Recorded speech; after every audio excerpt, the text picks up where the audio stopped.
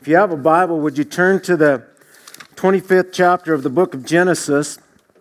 We're going to look at the death of Abraham. I thought I could get more out of this chapter, but I kind of got hamstrung. So I don't know if you've ever been hamstrung, but especially by the Word of God, I hope it hamstrings a lot of us. A lot of the times, it's really good at that.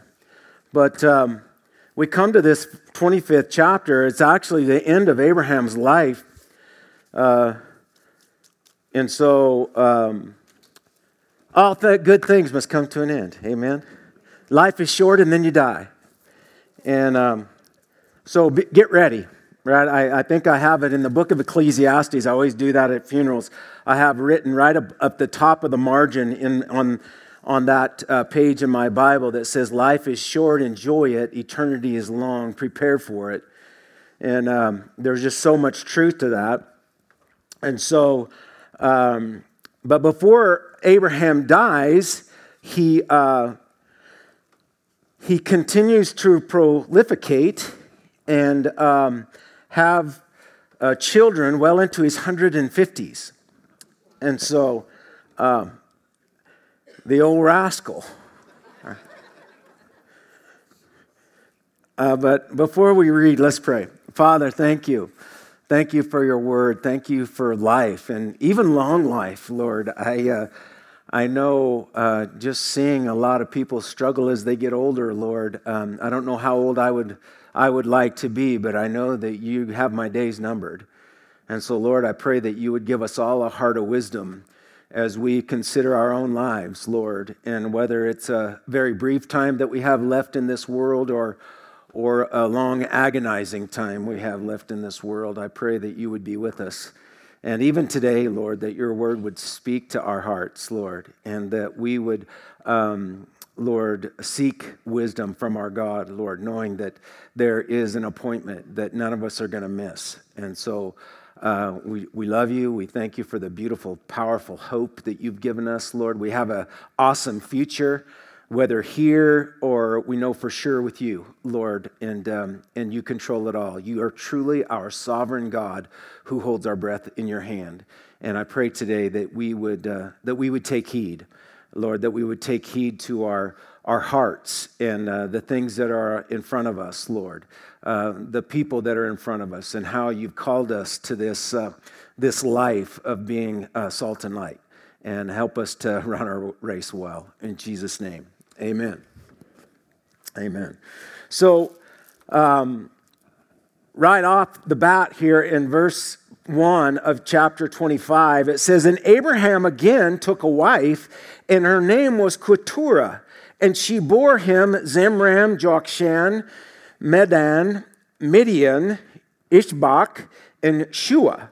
Jokshan begot Sheba and Dedan, and the sons of Dedan were Ashuram and Letshuim and Lumimim, and the sons of Midian were Ephah and Epher and Hanok and Abidah and Eldah. All these were the children of Keturah." So here, Abraham takes another wife. He ain't done yet, right? And the Lord, it seems, had to revitalize him, because even the New Testament talks about the deadness of Abraham to be able to produce children. But as when the Lord regenerated him to produce Isaac, it stuck. He stayed that way. Able to produce more. Well, God was fulfilling his prophecy, right? The sand of the seashore and the stars of heaven would be the descendants of this man. And sure enough, he did it. It was fulfilling that prophecy there in Genesis chapter 17, verse 4, where it says, "As for me, behold, my covenant is with you, Abraham, and you shall be a father of many nations." So here's the sons of Keturah. There's 6 sons of Keturah. There's 7 grandsons mentioned, and there's 3 great-grandsons named. Some are familiar, right? Midian. You remember the Midianites? That's who Gideon, when the Lord called Gideon, that great man of valor, to go fight, he fought the Midianites. They were brothers to the Israelites. Just like so many of those people over there are Shemitic people and descendants of Shem, and yet they've they've kind of become enemies. Sheba and Dedan, we see them mentioned in Ezekiel chapter 38 and 39. Many believe that's the Arabian people. And so he takes this wife, Keturah, and he has some more kids. And the legacy lives on. Abraham, what a legacy, right? You think about this man's life, and you go to Abu Dhabi, there in the United Arab Emirates, and the Abrahamic house, right? It has a big cathedral for each religion, the Jewish religion and the Muslim religion and the Christian religion. It's powerful. Then the accords they had made here a few years back during the Trump administration called the Abraham Accords. It's going to affect the whole world. Abraham has affected the whole world, this man. And God has called us to be people of faith. It was because of his faith. It was because his faith in the one true God. Now, I believe that many religions are confused. But Abraham wasn't. Only his descendants. Can I ask you, are you confused today? About religion, about faith, about who God is, about who Christ is, about what the Holy Spirit wants to do in your life? The Bible says that God is not the author of confusion. Are you confused about these things? I'm shocked sometimes at people that have been in church 20, 30, 40 years and how confused they are about the person of Christ, about salvation, about reconciliation, about this life that God's called us all to. There is no excuse to be ignorant. None. And believe me, I'm quite the ignoramus myself, but when you come to Jesus and you're born again and you begin to grow spiritually, you start to know these things. You hunger and thirst for rightness, and God will lead you. And that was the heart of this person, Abraham, who we have called our father of faith. Warren Wiersbe says this about true faith.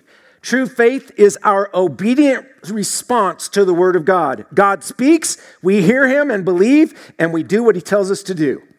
Pretty simple. But so many people, they don't really want to hear God. They want what God has to offer. So many people that I know, they want God's blessing, right? They want God's forgiveness. They want God's fire insurance, right? I hope I didn't confuse anybody with that one. Right? God's fire insurance is keeping you out of hell, right? And some people, that's the only reason they want Jesus, is just to keep me out of hell. Let me do what I want, but keep me out of hell. Isn't that an old Beatles song? I don't know. I know there ain't no heaven, but I pray there ain't no hell. I think that's a John Lennon doctrine. But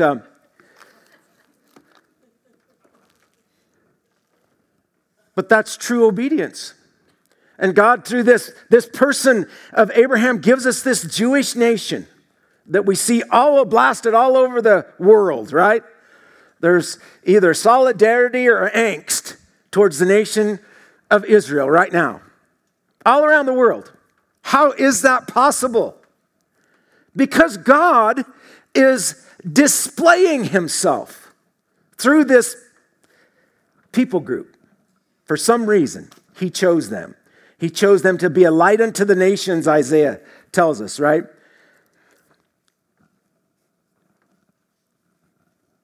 Jesus said to the woman at the well, "You worship what you do not know. We worship what we worship for." Let me try that again. You worship what you do not know. We know what we worship, for salvation is of the Jews. God chose this person, Abraham, to start up this relationship, makes a covenant with him that someday down through the future of humanity, He was going to produce a Savior that would come and save you and me. And that's what we're going to celebrate here in this season, right? We celebrate the coming, the first advent of God's salvation for you and me. And he does it through this guy. Do you know what you worship? Do you know who you worship? Do you know why you worship him? Those are questions that you should just know the answer to. Yes, I know why I worship him. Because he came and did something for me that I couldn't do for myself. And that he conquered my greatest fear in overcoming death. And he promises me an eternity of joy and peace. That is a good deal. And so he's working through these people. He says salvation is of the Jews. He's telling this to a Samaritan, right? That was a kind of a half-breed Jew. The Jews looked down on him, on these half-breed Jews, because they placed their ethnicity above other, let's just face it, they just think they're better than everybody else. Because they're God's chosen people. In a sense, that's true. Because even though they have a desperately wicked heart like you and I have, God has his hand on those people. Why? Because he keeps his promises. That's all I can say. God is a promise keeper. He doesn't go back on his word. His word doesn't change. Unlike popular belief, especially in this part of the country. God doesn't change his mind. Now, God will withdraw judgment when judgment is deserved if somebody will humble themselves. Maybe that's you today. Maybe you need to humble yourself before the Lord and let him lift you up. But Romans talks to us about this Jewish thing, this Israelite thing. In chapter 9, Paul writes in verse 3, "For I could wish that I myself were accursed from Christ for my brethren," countrymen, the Israelites, "to the flesh, who are Israelites, to whom pertain," listen to this, "the adoption, the glory, the covenants, the giving of the law, the service of God, the promises, of whom are the fathers, and from whom, according to the flesh, Christ came, who is over all and eternally blessed God. Amen." He said all these things came from this people group. That's why this replacement theology thing that's going around, actually a lot of Calvary chapels, which I am a descendant of Calvary Chapel, a lot of the Calvary chapels have, I shouldn't say a lot, some Calvary chapels have embraced replacement theology. Replacement theology, who knows what, if you don't know what it is, that's fine, but some of you know what it is, some of you don't. Replacement theology is that the church is going to replace Israel, right? That the church, spiritually speaking, is going to come along and replace Israel. And these are God's chosen people now, the church. I don't think that's right. It doesn't seem to be. God promises Israel, and you read the book of Romans, and Paul talks about it. His promises are to Israel. Now, if May 14th, 1948 did not happen, then I would maybe think, well, I don't know, you guys might have a point there. But May 14th, 1948, Israel became a nation in a day. Okay? This is a miracle. Right? A people group does not cease to exist for 2,500 years and then all of a sudden just be reborn. But Israel did. And it's obvious that God's hand is on their lives. You look at Jerusalem compared to Gaza City right now. You can actually still drive in Jerusalem. Gaza City, you have to hike. I don't even know if you could ride a horse through there. It's just rubble. Unbelievable. And so this Abraham, this is an awesome character. He leaves a legacy maybe like no other human being in history. And you and I are still reading it today. And so everything that God has given you and I has come through Abraham. And notice in verses 5 and 6, it was passed to his son Isaac. And it says, verse 5, "And Abraham gave all that he had to Isaac. But Abraham gave gifts to the sons of the concubines which Abraham and while he was still living, he sent them eastward away from Isaac, his son, to the country of the east. So he sent them to the east. And actually to the east, if you look at it, it's called, in Mesopotamia there, it's called the cradle of civilization, or the Fertile Crescent. That country between the Tigris and the Euphrates River, it's fascinating country. I mean, those two rivers are obviously the lifeblood that runs down into the Persian Gulf. And God sent these men, all these extra sons, including probably some of the descendants of Ishmael, all went to the east. But he gave everything, right? He gave everything to his son, Isaac. And this is such a beautiful picture of Jesus, you guys. Because God gives everything to Jesus. And when you and I are connected to Jesus, when you're a born-again Christian and you're in the body of Christ, we get it all, right? We get it all. And I don't know if you're really struggling to get it all here in this world. I wouldn't really worry about that if I was you. I'd be concerned, actually, if that's your pursuit, right? Because the Bible tells us to seek first the kingdom of God and his righteousness. He'll give us everything we need. He'll even give us sometimes some of the stuff we want, just to prove to us that we don't really need it. You ever had that happen? Get that new outfit and thinking, but you get about 5 or 6 payments in, you're going, man, this is a drag. Doesn't even smell new anymore. It costs me so much money.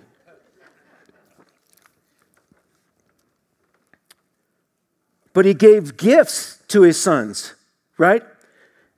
Isaac is the preeminent one, right? He is that picture of Christ Jesus.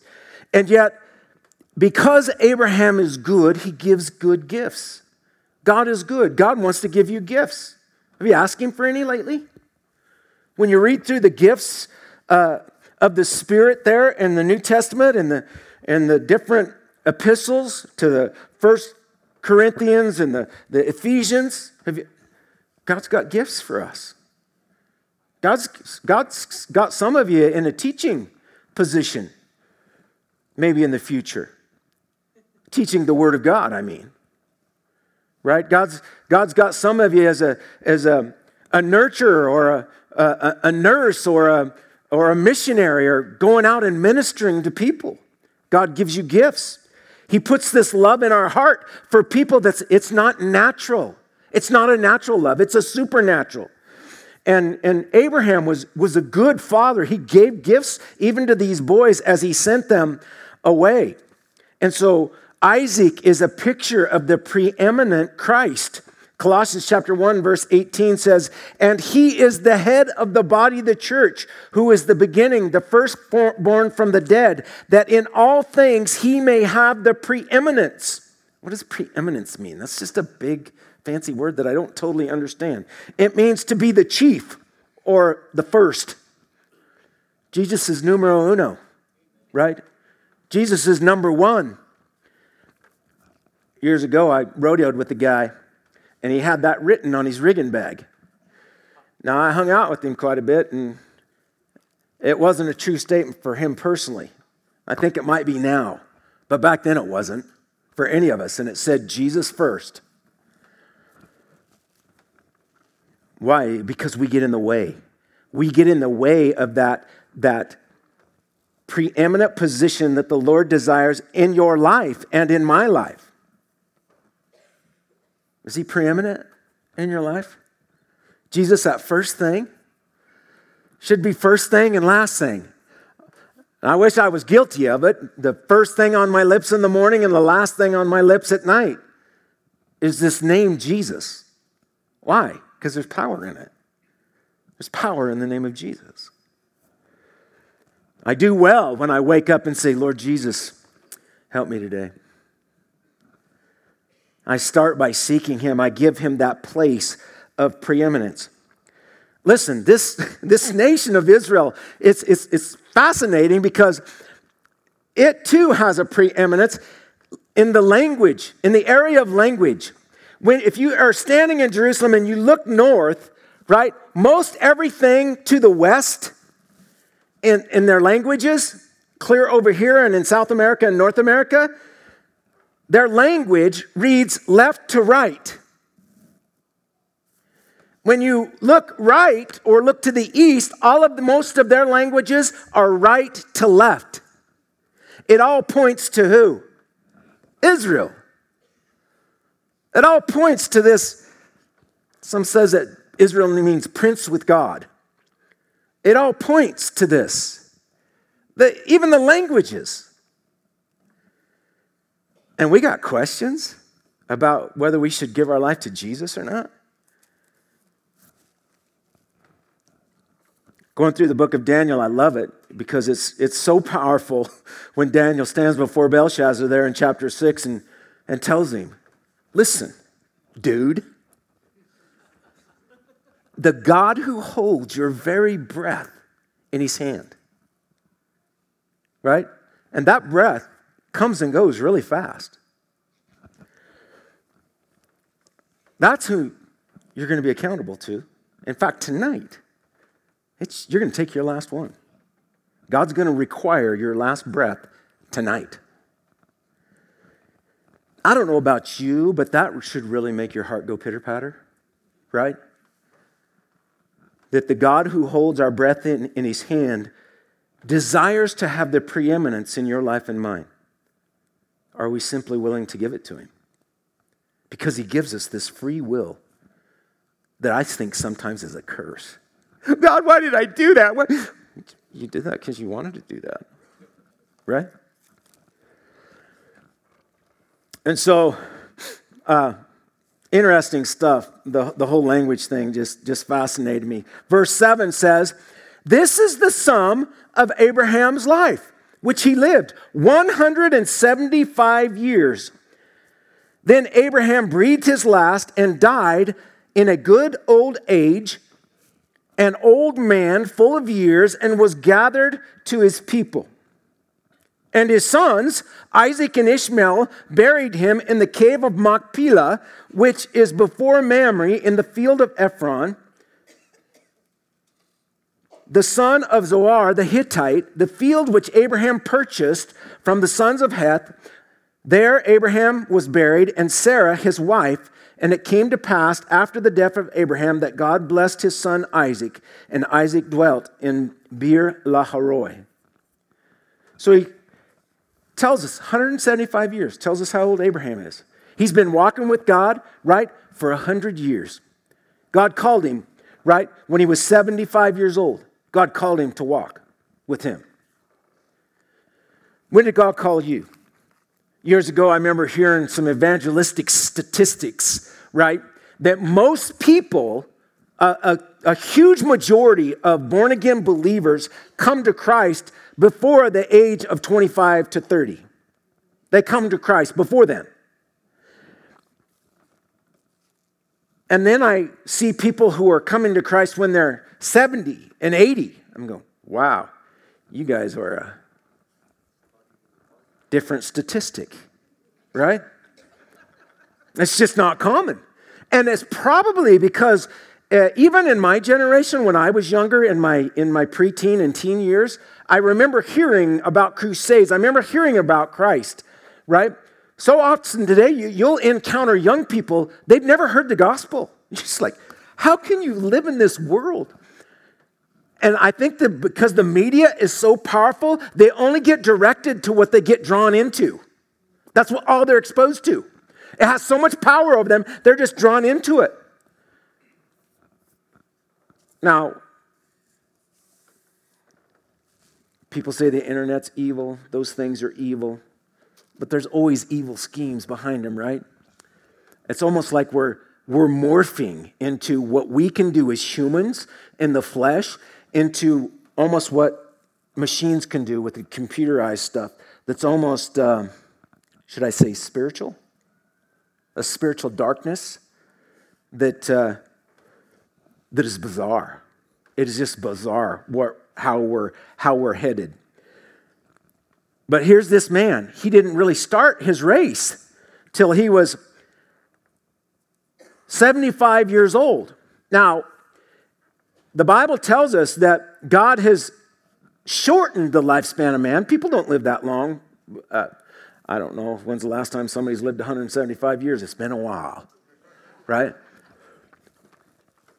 But Psalm 90 tells us that God shortens the years of man. Aren't you glad? I am so glad, right? I remember in my 40s thinking, man, this life, when I heard Billy Graham, he laid it out for me just so picture perfect.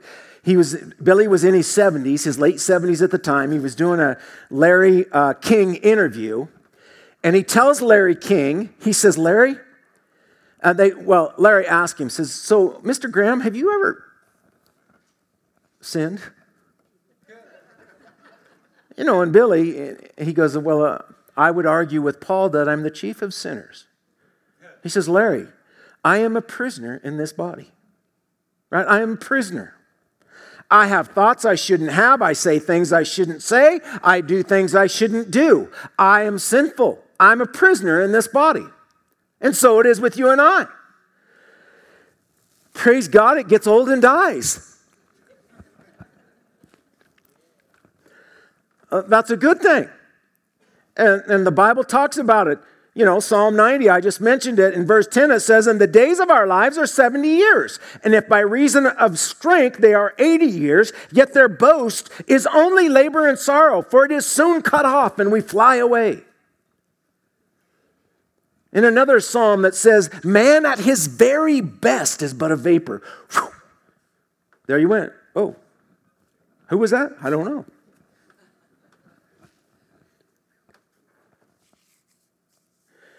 Sometimes I think we take ourselves too seriously, right? We think we're significant. For some reason, we think we are significant. My brother always told us, he said, listen, this is how significant you are. Put your hand in a bucket of water and pull it out. There you go. There's your significance. And yet we are significant to God in a personal, one-on-one, created in His image, and He loves us. And He paid an incredible price for us. But in the big picture, we are not even a speck on a speck. Not even. A grain of sand has got us beat.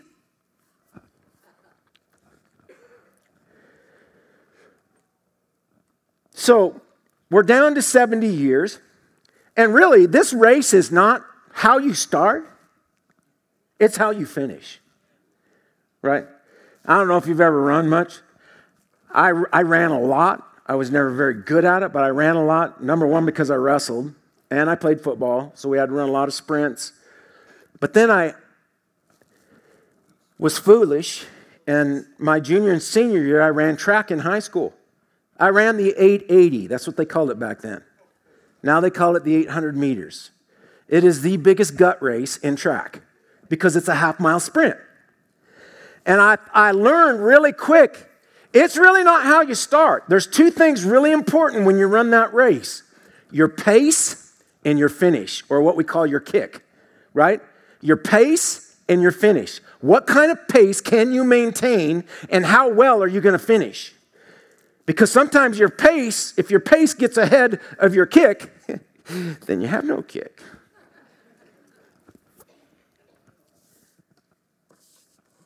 And our buddy Abraham, my, oh my, oh my, how did he finish? He finished well. He finished well, right? His life parallels that found in 2 Timothy chapter 4, verse 7. I have fought the good fight. I have finished the race. I have kept the faith. He did those things. He finished well. How you doing? Maybe have you hit your pace? Right? Hitting your pace. I'm still trying to hit my pace. Because I know this. And I told this as I tried to teach kids to run over the last 20 years or so.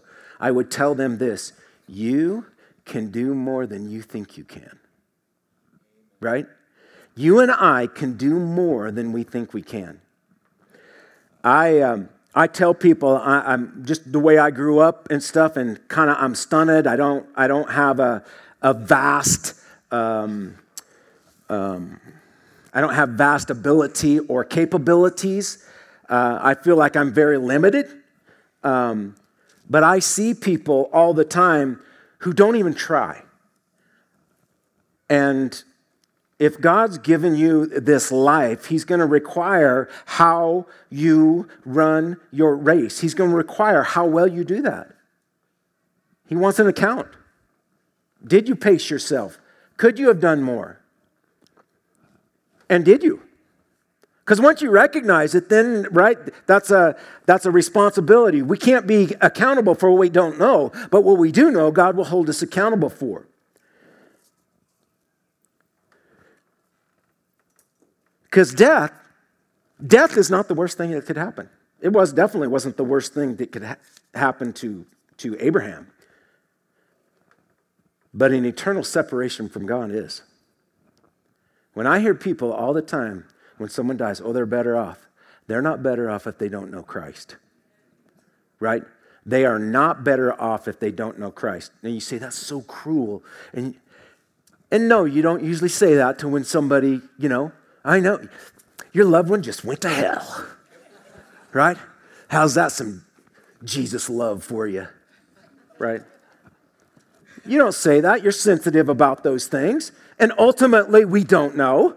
We don't know when someone can cry out in their heart to the Lord. But death is not the worst thing. Eternal separation from God is. Can I just encourage you today, folks, keep running. Maybe you've fallen. Maybe you've stumbled. Right? If you've fallen or you're stumbled, get back up. Proverbs tells us the righteous fall 7 times. Get back up. Keep running. Don't weaken. For crying out loud, where are you going to go? Where are you going to run to? Who are you going to run for? You can run for you.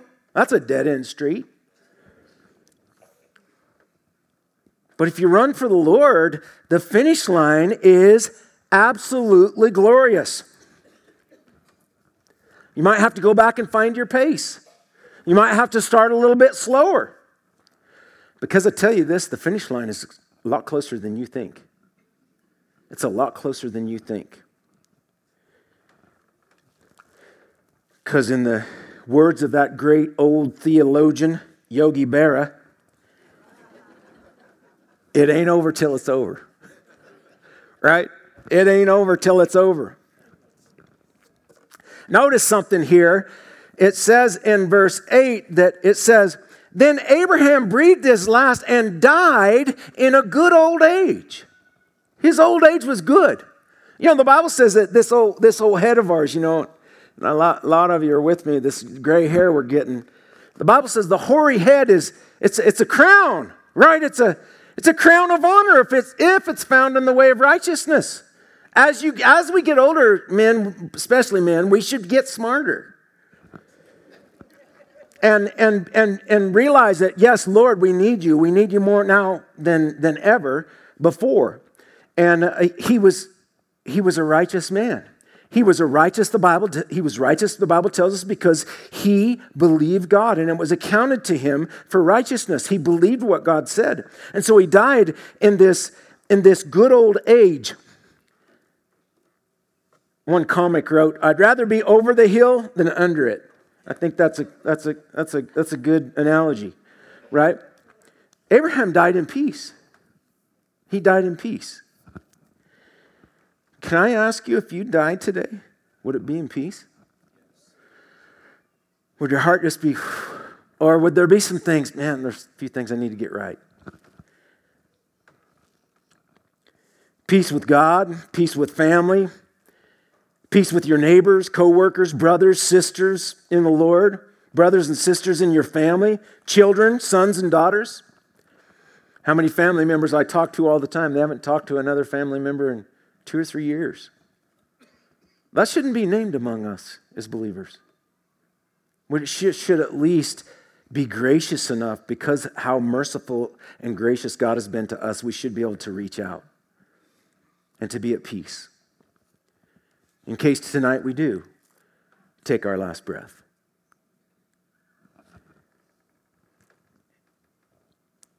I worked with a fella.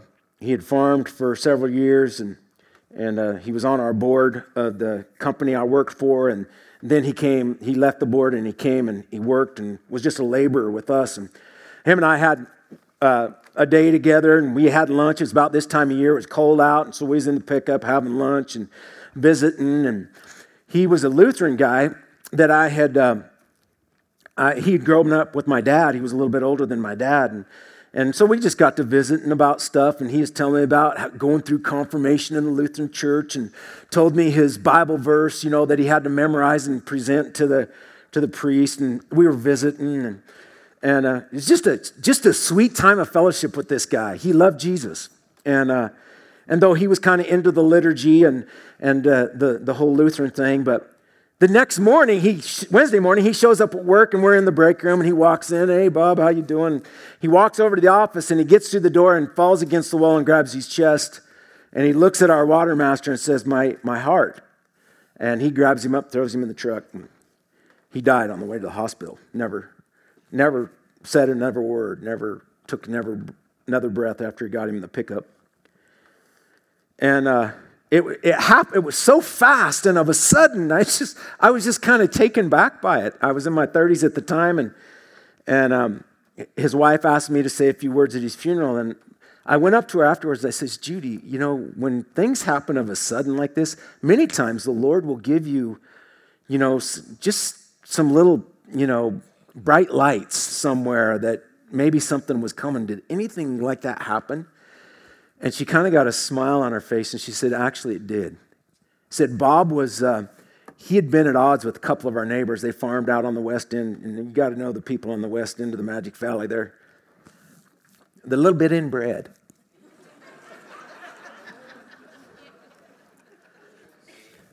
And they're a little rough.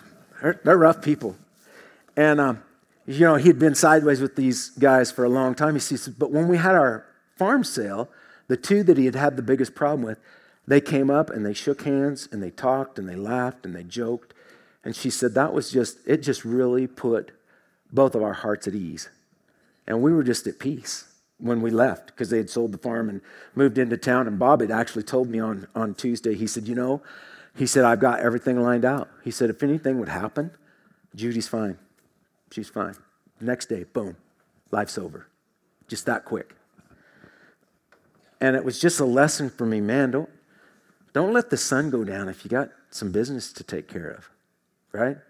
If you need to talk to somebody, and just a handshake sometimes. Maybe you might need to shake somebody's hand before you leave here today. I don't know. But many times it just puts a salve on a wound that we so often either inflict on each other, or we're so sensitive that we allow ourselves to be damaged and suspicious and all those things. And the Lord would just have us be at peace. Romans chapter 5. And I'm going to read all of this because it's just so apropos about having peace in our hearts. Therefore, having been justified by faith, Paul tells us in Romans 5:1, we have peace with God through our Lord Jesus Christ, through whom also we have access by faith into his tribulations, knowing that tribulation produces perseverance, and perseverance character, and character hope. Now hope does not disappoint, because the love of God has been poured out in our hearts by the Holy Spirit, who he has given to us. That's how I want to die. I just want to die in peace. I want to die. I know I have the peace of God in my heart, but I want to die at peace with my brothers and sisters, even with my enemies. The Bible says, that when a man's ways please the Lord, it causes even his enemies to be at peace with him. So then who do we look at? We look at our own lives. That's really we're the only one that can do anything about this mess, right? this mess that you and I can create. Says he was gathered to his people. This is interesting. I love this phrase because I've heard it a lot, but this is the first place it's mentioned in the Bible, that Abraham was gathered to his people. Now, that doesn't just mean he was gathered in the graveyard with these people, because actually the only person in the graveyard with him now is Sarah. They're at Machpelah. But it does not mean that he was just in a graveyard, but it does mean that he was in a place. It was a holding place. In James chapter 2, verse 26, it says, "For as the body without the spirit is dead, so faith without works is dead also." And that's true. The Old Testament word for the realm of the dead was Sheol. It was the grave. That actually all of the Old Testament saints, when they died, went into Sheol. Now, when Jesus comes along, and in Luke 16, he talks about Abraham. Abraham is the spokesman in Sheol, in the grave. He's the spokesman. You remember the rich man, two guys died. Jesus tells the story, two guys died. Rich man died, right? He fared sumptuously, and then there was this poor beggar that laid at his gate. The rich man never helped the guy, right? And then Abraham says, "Listen, dude, you rich dude, you think you're bummed that you're in this place of torment, right? And here's Lazarus who didn't have anything. You could have given him something, but you didn't, right? Lazarus is comforted, and the rich man is tormented." That there were two compartments to the grave. There was a comfort side and there was a torment side. And Abraham was the spokesman of the peace side. Remember, he tells that guy. That guy says, "Hey, that Lazarus, that dude, that servant, that beggar that was at my gate, send him and have him dip his finger in some water and wet my tongue, for I am tormented in this flame." And Abraham goes, "You can't do that." There's this great gulf fixed between those who are comforted and those who are tormented. Abraham was gathered to a place of comfort. He was gathered to his people. I can't wait. It's going to be cool. I'm going to be gathered to my people. And that group of people just keeps getting bigger as time goes on. All of my friends, I'm going to all these funerals, and all my friends are saying, "Well, this is the only time we see each other at our funeral." And I said, "Yeah, and then we're probably going to see each other at our own." Right? Because if I go first, you're not coming to mine. If you go first, I'm not coming to yours.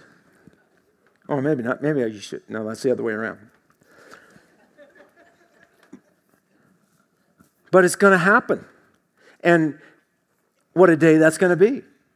A lot of people don't understand this whole end of life thing. Yet being gathered to your people is good, because the Bible says those who are tormented, they're alone. They're in darkness.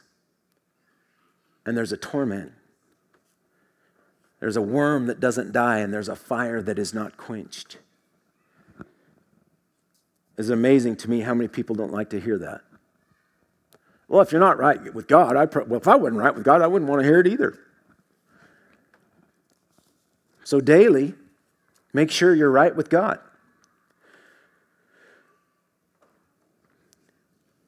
Warren Wiersbe talks about this, right? The permanent home of the saved is heaven, and for the lost is hell.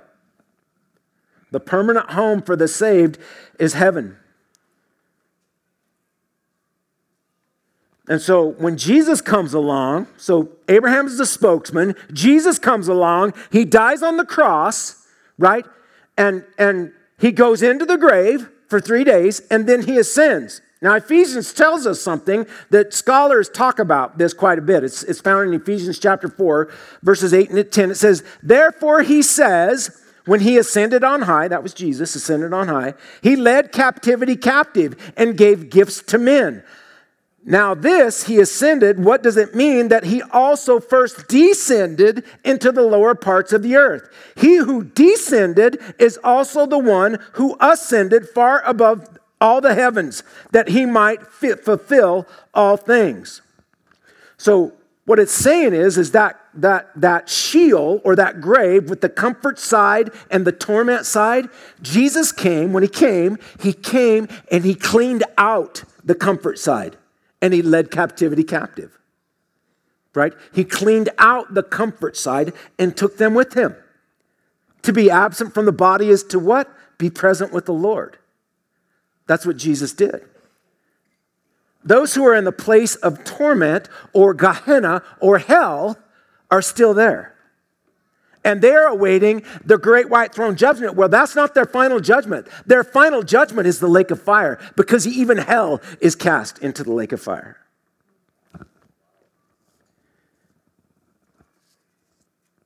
Pretty intense stuff. Okay, I'm just going to read it to you. It's here in Revelation, right? I'll wrap this up. It's in Revelation chapter 20, verses 11 through 15. And it says, I saw the great white throne and him who sat on it. This is yet in the future. From whose face the earth and the heaven fled away, and there was found no place for them. And I saw the dead, small and great, standing before God, and books were opened. And another book was opened, which is the book of life. That's the one you should be interested about. And the dead were judged according to their works by the things which were written in the books. The sea gave up the dead who were in it, and death and Hades delivered up the dead who were in them, and they were judged, each one according to his works. Then death and Hades were cast into the lake of fire. This is the second death. And anyone not found written in the book of life was cast into the lake of fire. One day, you and I will be gathered to our people. Who are you going to be gathered to? You're going to be gathered to those in that place of torment or that lake of fire, or you're going to be gathered to those who are comforted in the bosom of the King of Kings and the Lord of Lords.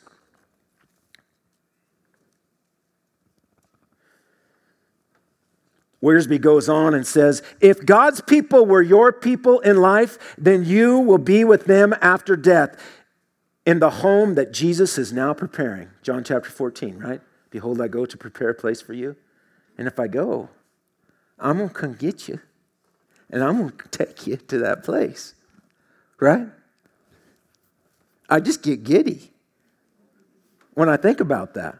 Right? If the Christian family is not your people, then you will be with the crowd that is going to hell. And it is described in Revelation chapter 21, verse 8 and verse 27. You had better make the right choice, he concludes, because eternity is forever. Amen?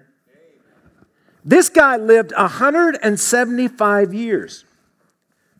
Right? 175 years. He died in a good old age. He died in faith. And what is cool, and I'm going to close with this, in verse 9. Verse 9 suggests, right there, where it says, and his sons, Isaac and Ishmael, buried him in the cave of Machpelah, which is before Mamre.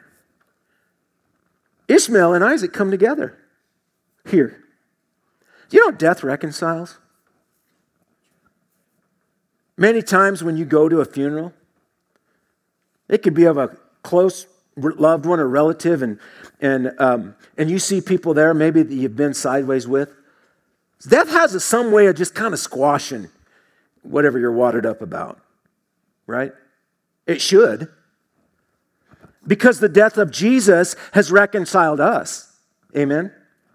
It's almost like these two, the death and burial of Abraham reconciled Ishmael and Isaac for a time. Didn't stay that way. But isn't life is kind of cyclical? You have trouble, and then you have peace. And then you have trouble, and then you have peace. And then you have trouble. It's kind of like a picture of the promised land, right? When the children of Israel went into the promised land, what did they have? They had conflict with the giants and the people, and they had victory. They had conflict and they had victory. They had conflict and they had victory. That's this life that you and I live, this Christian life. That's the Christian life. Conflict and victory. If you're not having victory, then maybe you need to draw closer to the Lord. Because we as believers are fighting from a place of victory. I don't have to fight for the victory. I've already won. Right? I've already won. You've already won. If you're in Jesus, and last scripture, promise, 2 Corinthians chapter 5, verse 16 says, therefore, from now on, we regard no one according to the flesh, even though we have known Christ according to the flesh, yet now we know him thus no longer. Therefore, if anyone is in Christ, you guys know this one, he is a new creation. Old things have passed away. Behold, all things have become new. Now, all things are of God, who has reconciled us to himself through Jesus Christ and has given us the ministry of reconciliation. Just as you have come to Jesus and you're right with God, now God's given us this ministry. He pours that into your heart so that you can reconcile with anyone. Really? Yes, you can. It's the ministry that God has given us by his Holy Spirit. The ministry of reconciliation, verse 19, that is that God was in Christ, reconciling the world to himself, not imputing their trespasses to them, and has committed to us the word of reconciliation. Now then, we are ambassadors for Christ, as though God were pleading through us. We implore you on Christ's behalf, be reconciled to God. For he made him who knew no sin to be sin for us, that we might become the righteousness of God in him. And that's what somebody who is reconciled is the righteousness of God in Christ Jesus.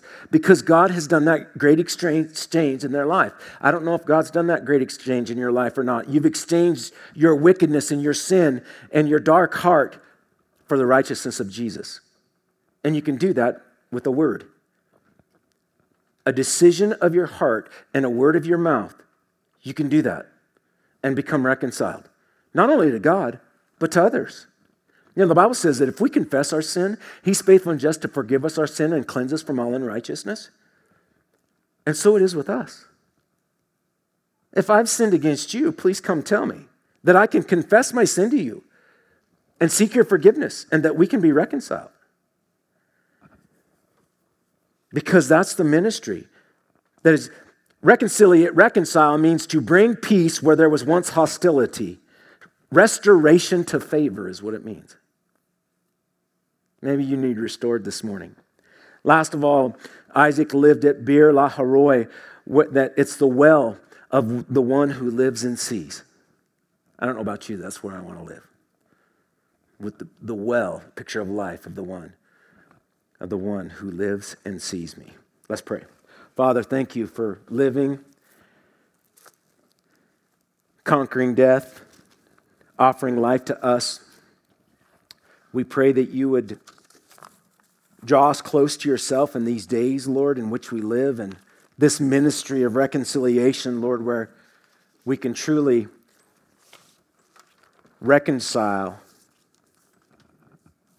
our lives to you, but also we can encourage others to do the same. Lord,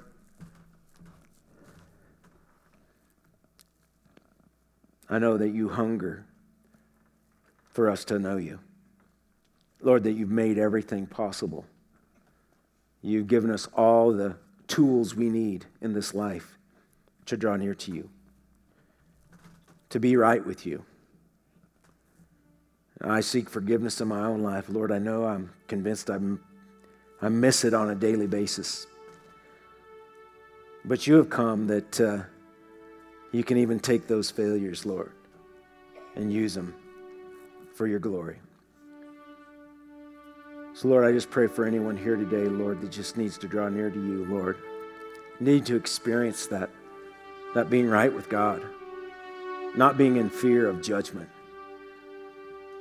Recognizing that there is a pace that we need to hit in this Christian life. To not give up, not throw in the towel, not to check out, not disqualify ourselves, but to just run and run for you. So give us that strength that we don't have to do that. And we pray it in Jesus' mighty name. Amen. Let's all stand, shall we? If you need prayer, prayer team will be over here to the right.